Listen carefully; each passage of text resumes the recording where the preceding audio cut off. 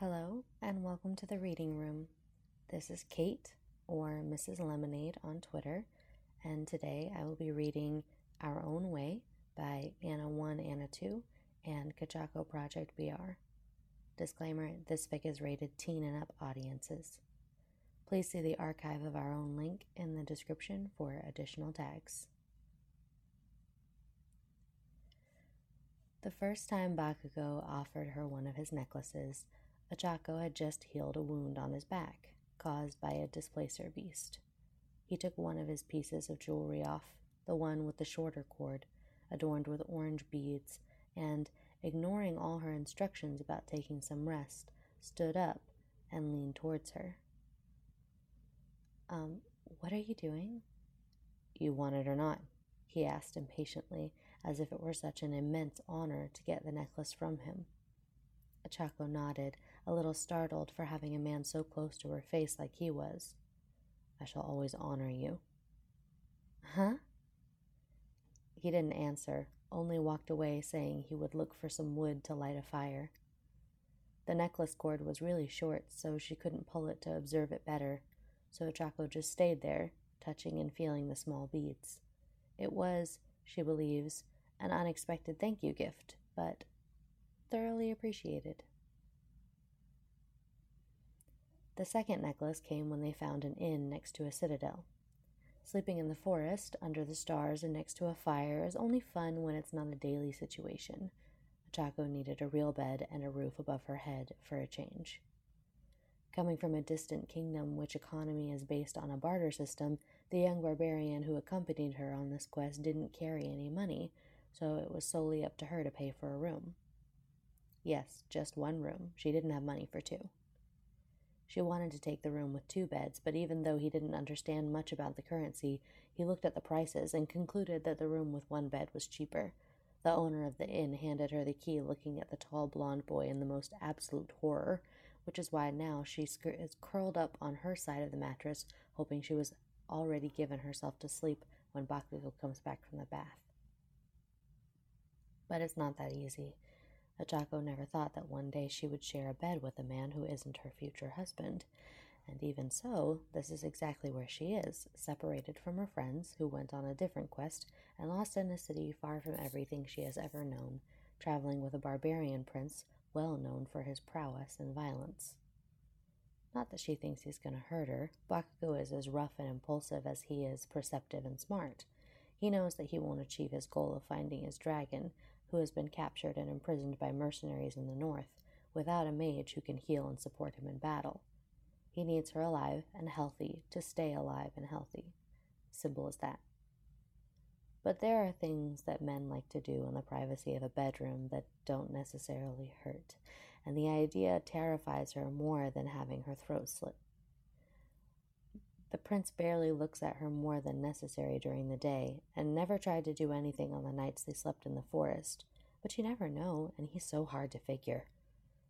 Especially when he needs her healing skills. Most of the time, he looks away from her and doesn't even thank her for her services, except that from time to time he seems intrigued, curious, asks some questions about her skills and what else she can do with them. At times like these, he seems genuinely interested in her. And the prince's interest makes her feel quite strange, as if her magic is circulating inside her chest and boiling, and that's the problem. The problem isn't him trying anything, but Kacchako considering not to resist if he does try something. She closes her eyes when she hears him entering the room, shrugging and squeezing herself. His weight makes the covers sink and her body slides slightly towards him. Oh no. His hand on her shoulder feels warm. She thinks it's due to the bath, but after touching him a few times to heal him, she knows the heat simply emanates naturally from him. Maybe they didn't even need the fire the previous nights. If they slept close to each other, they could... That's not a good thought for the moment. It would never be, actually. Hey, witch, are you sleeping? She jumps when she feels, rather than hears, his words in her ear, his deep and raspy voice making her flush. Ah! Kacchako gets up from the bed and faces him, her heart beating like crazy, and for her own good she stands guard. I have already told you several times, Your Highness, I'm not a witch, I'm a mage. Same difference. And don't call me Highness in that sassy tone, insolent witch.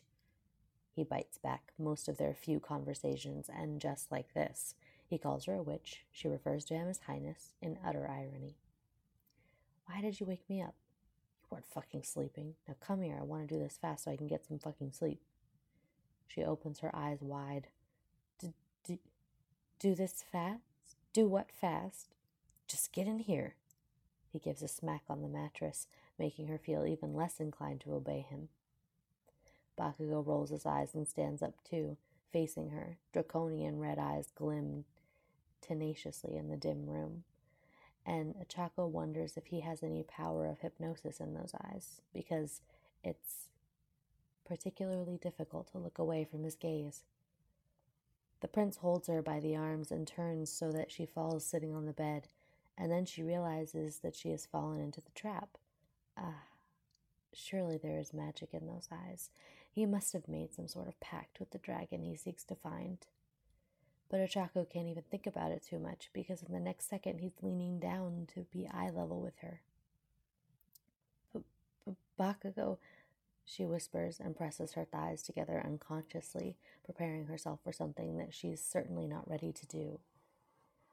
And then he takes off his necklace, one that has a string a little longer than the orange one he gave her earlier. This one is decorated with gray and blue beads that look like big fangs of a carnivorous animal. I shall always respect you, he informs seriously before putting it around her neck. All right? That's all she manages to answer, still immersed in a situation that apparently would only happen in her imagination. Bakugo is no beast, and he's maybe even more sensitive than she imagined. He must have noticed her discomfort and gave her one of his necklaces as a guarantee that he would never take something that Kacchako was not ready to give. He's kind. Now go to sleep, damn witch, the blonde grumbles, pushing her on the bed until he has taken her side on the mattress. Okay, but it doesn't change the fact that he's annoying and inconvenient at times. Most of the time. The reunion with Izuku and Ida didn't happen exactly as she imagined. They arrived at the port in search of information about the lost dragon and ended up captured by pirates wanting bounty. The head of a prince, even from a distant kingdom, is always valuable. Kacchako managed to use a distraction spell in time to get Bakugo out of danger, but ended up trapped instead of him. And it was in the hold of one of the ships that she found her friends tied to each other by their hands. Without her staff, taken by the pirates, it gets harder to channel the energy needed to cast spells, but she is quick to create heat magic and burn the ropes that bind her hands, and soon she frees her friends too. Are you okay, Uraraka? We've been looking for you for weeks. Ida takes a good look at her, as if inspecting her for something. Wounds, maybe? Yes, don't worry. Were you able to accomplish your quest? In a way, yes, and you apparently accomplished yours, didn't you? Me? No, we haven't found the red dragon yet. Well then, why are you here alone? By now the barbarian prince would have left with his dragon, and don't tell me he abandoned you here and went on his way. I don't think he would do something like this, Izuku pondered, looking at her. Your necklaces are pretty, Uraraka. These? Bakugo gave them to me. I think they're gifts. Anyway, we need to get out of here, and the hull of the ship suddenly breaks, and Kacchako is appalled to notice that the water doesn't flood the boat because it's frozen. He said it was impossible to attack from above, so he came from below. The two friends compliment each other, and she doesn't even have time to ask anything because soon the ice breaks the ship in two, and the pirates invade the hold, armed with swords and daggers. If she only had her staff here right now. It'll be hard not to pass out using magic like this with your bare hands. Kacchako closes her eyes and begins to channel her energy until she hears a manic cackle echoing. He's not wearing his cloak when he flings himself at the enemies, throwing weapons to her and her friends. Let's see what you've got, you idiots, Bakugo snarls at Ida and Izuku, who immediately position themselves to battle. I haven't got your staff back yet, witch, but I know you can handle it. He smiles as he dodges attacks while doing his own in the same intensity and fury. Handle is exactly what she does. Kacchako doesn't have much experience with weapons. She knows the basics that Ida taught her about wielding a sword. The barbarian prince promised to train her in the use of bow and arrow in the future, which makes her think that he will continue walking with this group even after he finds his dragon. The prospect makes her even more excited to beat these bad guys. And when it's over, Kacchako looks at him, breathless and glorious, thinking that she would follow this man wherever he went. "Are you all right? Need healing?" she asks with much more excitement than is appropriate for the situation, trying to convince herself that she isn't that excited just because she will get to touch him. It can be a little challenging without my staff, but this staff right here?" A monotonous voice emerges from the destroyed deck. A boy with hair divided into two colors and a big scar on his face throws the staff for her to grab it. Thank you." Kacchako frowns at the unknown man. "Uraraka, we have also been traveling with the prince," Izuku says and points to him solemnly. "Prince Todoroki Shoto, heir to the throne of the lands of ice and fire, at your service." He bows as if she was the royal one, which makes her blush violently. Yeah, quit the bragging, you piece of shit. If it weren't for me, you wouldn't even know in which ship they were trapped. You're welcome, by the way, you idiots." "Do you know each other?" Ida asks. "My kingdom has peace treaties with all the barbarian tribes in the east," Prince Todoroki explains. "I hope you will continue to honor it when you're king." "Tsk, I do what I want," Bakugo grumbles and looks back at her. "What?" Nothing. Just, how did you know where I was trapped?" "I followed the magic." He points to the necklaces. "Oh.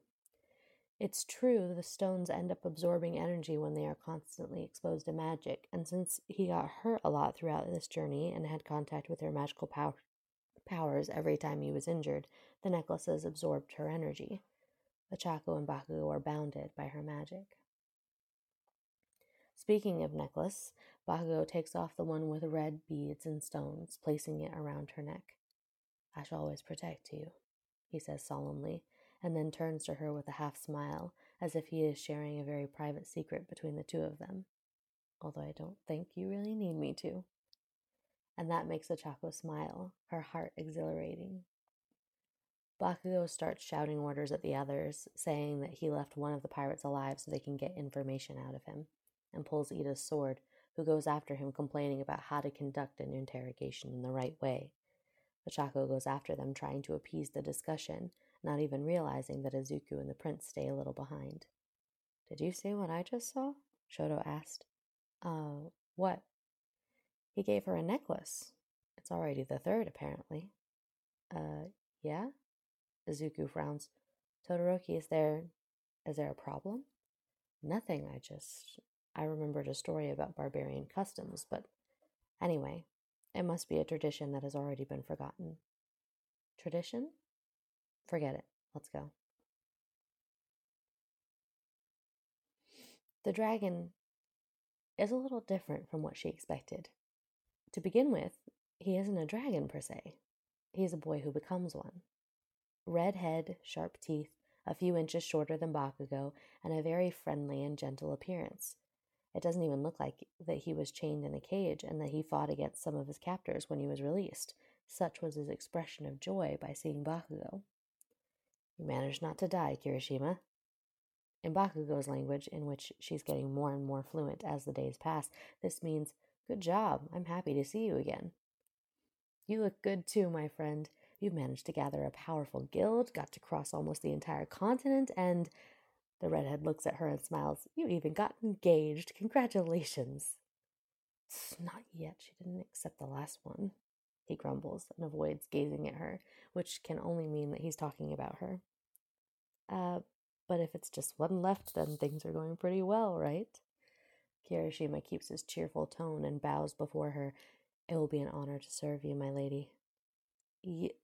Lady? We must be the same age." She laughs, embarrassed. "Ah, yes, but when you marry my lord here, you will be my lady. I'm only addressing you properly." "Mary?" I think, no, I'm too young for that, and there's still so much magic I want to learn. I don't. She feels Bakugo's intense gaze on hers and finds him staring at her in horror. "What the hell are you talking about, you crazy witch? What do you mean you're not getting married? Are you fucking nuts?" No, it's not that I don't dream of marriage one day, but I have other priorities now, and then why did you accept my proposal?" "What proposal?" "The marriage proposal." "What?" "When When did you propose to me? Bakugo, I think... You didn't think anything, Kirishima. Shut up. He doesn't even look at the dragon boy, totally focused on her. He reaches out and touches the necklaces. Why did you accept the necklaces if you had no intention of getting married? The necklaces? She looks down and remembers his words when he handed each one to her, thinking now what he said looked a lot like vows. It's an ancient tradition of barbarian tribes. The man offers necklaces to the woman he considers worthy of his courtship. If she accepts the necklaces, she's reciprocating the vows and agreeing to the marriage. Todoroki explains. Yeah, that's right. I already gave my necklaces to Mina. I'm just waiting for us to go home so I can marry her, Kirishima says excitedly. But, it seems that Uraraka didn't know how this works. Of course I didn't know. I've never been a barbarian before. I've barely known you were real. But you even put magic on the necklaces for me to always know where you are, Bakugo snaps. Not on purpose. Stones absorb magic energy. As I healed you several times, they took some of my magic. I can't believe you're really mad at me for not accepting something that I didn't even know I was accepting. And I can't believe that you're so fucking stupid that you didn't even realize what was happening. All of the guys witnessing this exchange between them looked stunned by what he just said. That's right. Kacchako approaches him. So you better choose a more fitting fiancé next time, Your Highness. A barbaric prince shouldn't marry some stupid witch, should he? She rips off the collars and throws them on his chest, turning and stomping to get away from him. Ugh, why is she crying? The situation was so ridiculous and absurd. The maid should be laughing at all of this with his friends. But no, here she is crying while he resenting the way he called her stupid. Arrogant little prince, mean, coarse, unpleasant. She goes on listing all the bad things about him while shooting the arrows she recently won and is learning to use. Chako will have to find a new teacher. Maybe Izuku will teach her when they get back home. And to think that she had plans to go on a journey with that bastard. She would probably end up going east with him, only to be surprised at her own wedding ceremony. That's insane. The rustling in the bushes makes her suddenly turn towards where the noise is coming from. When Chako sees that the person who came to find her is just the one she was trying to avoid, she keeps the bow and arrow pointed at him. Keep your back straight. Archers don't bow to anyone, witch.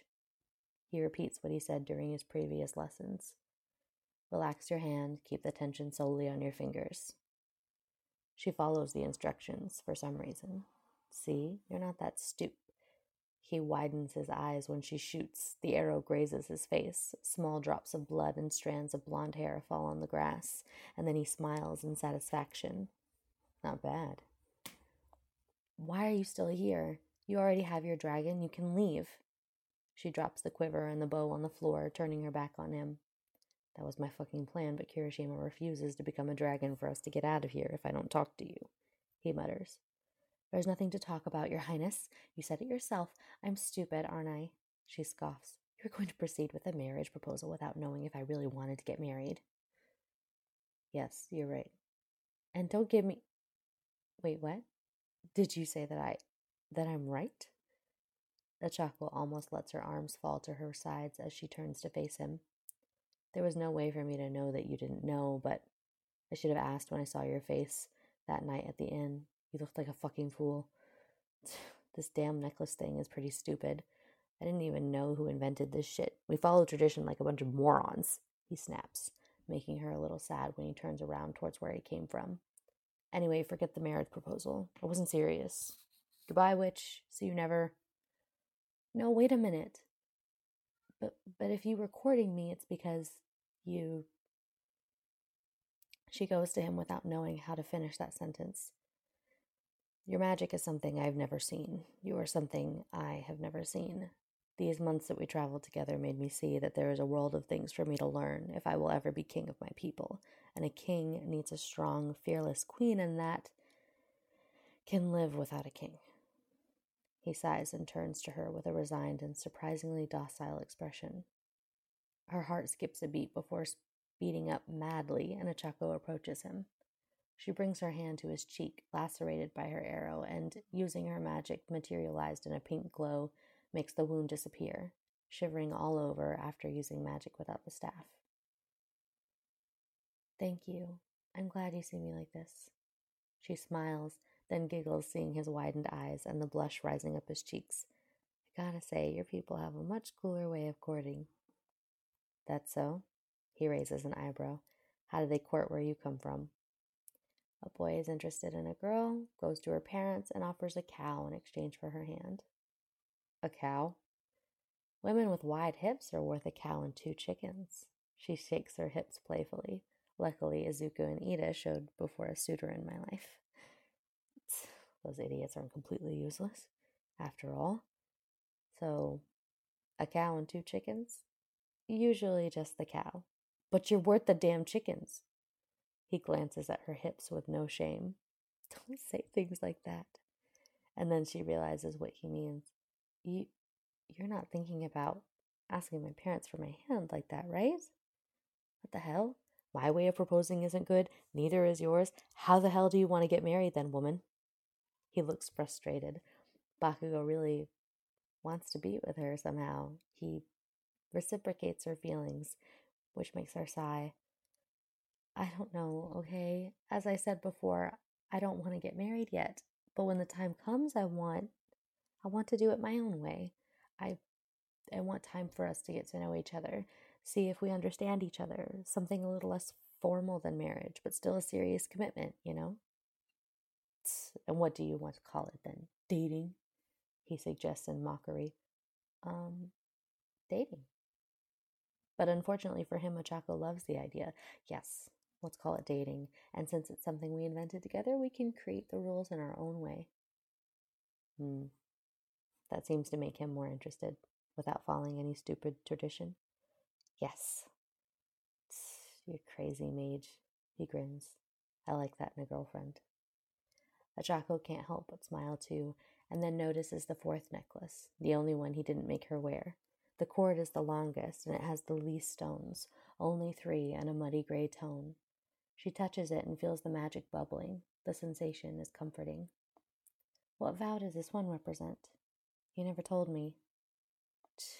He rolls his eyes and takes off the necklace, placing it on her neck, then pulls her by the cord and plants a firm yet gentle kiss on her lips, leaving her in need of more when he breaks off. Her face flushes under the realization she has just kissed for the first time in her life. Can we do that? You're the one who said we could do this on our own way. In my way, we can do it whenever we want. Bakugo smiles, his eyes so close that she realizes that they are not endowed with any special power. They are just very beautiful and intense. Keep this necklace so I can follow your magic in case we need it one day. Okay, but you didn't answer my question. What is the vow attached to it? She shakes her head, trying to shake the butterflies in her stomach away. If we're not getting married now, you don't have to know now. She snorts, but ends up giving in and follows him when they rejoin what is apparently their guild of fellow travelers from now on. Kachako, her friends, and her boyfriend looking for new adventures and traveling into the unknown. And in a few years, Kachako will realize that the 4th necklace means I shall always love you. But by then, it will be pretty obvious to her. Thank you so much for listening. If you enjoyed this reading, please use the AO3 link in the description to give the author a well-deserved kudos and comment. Also, don't hesitate to message us on Twitter with your requests to be read.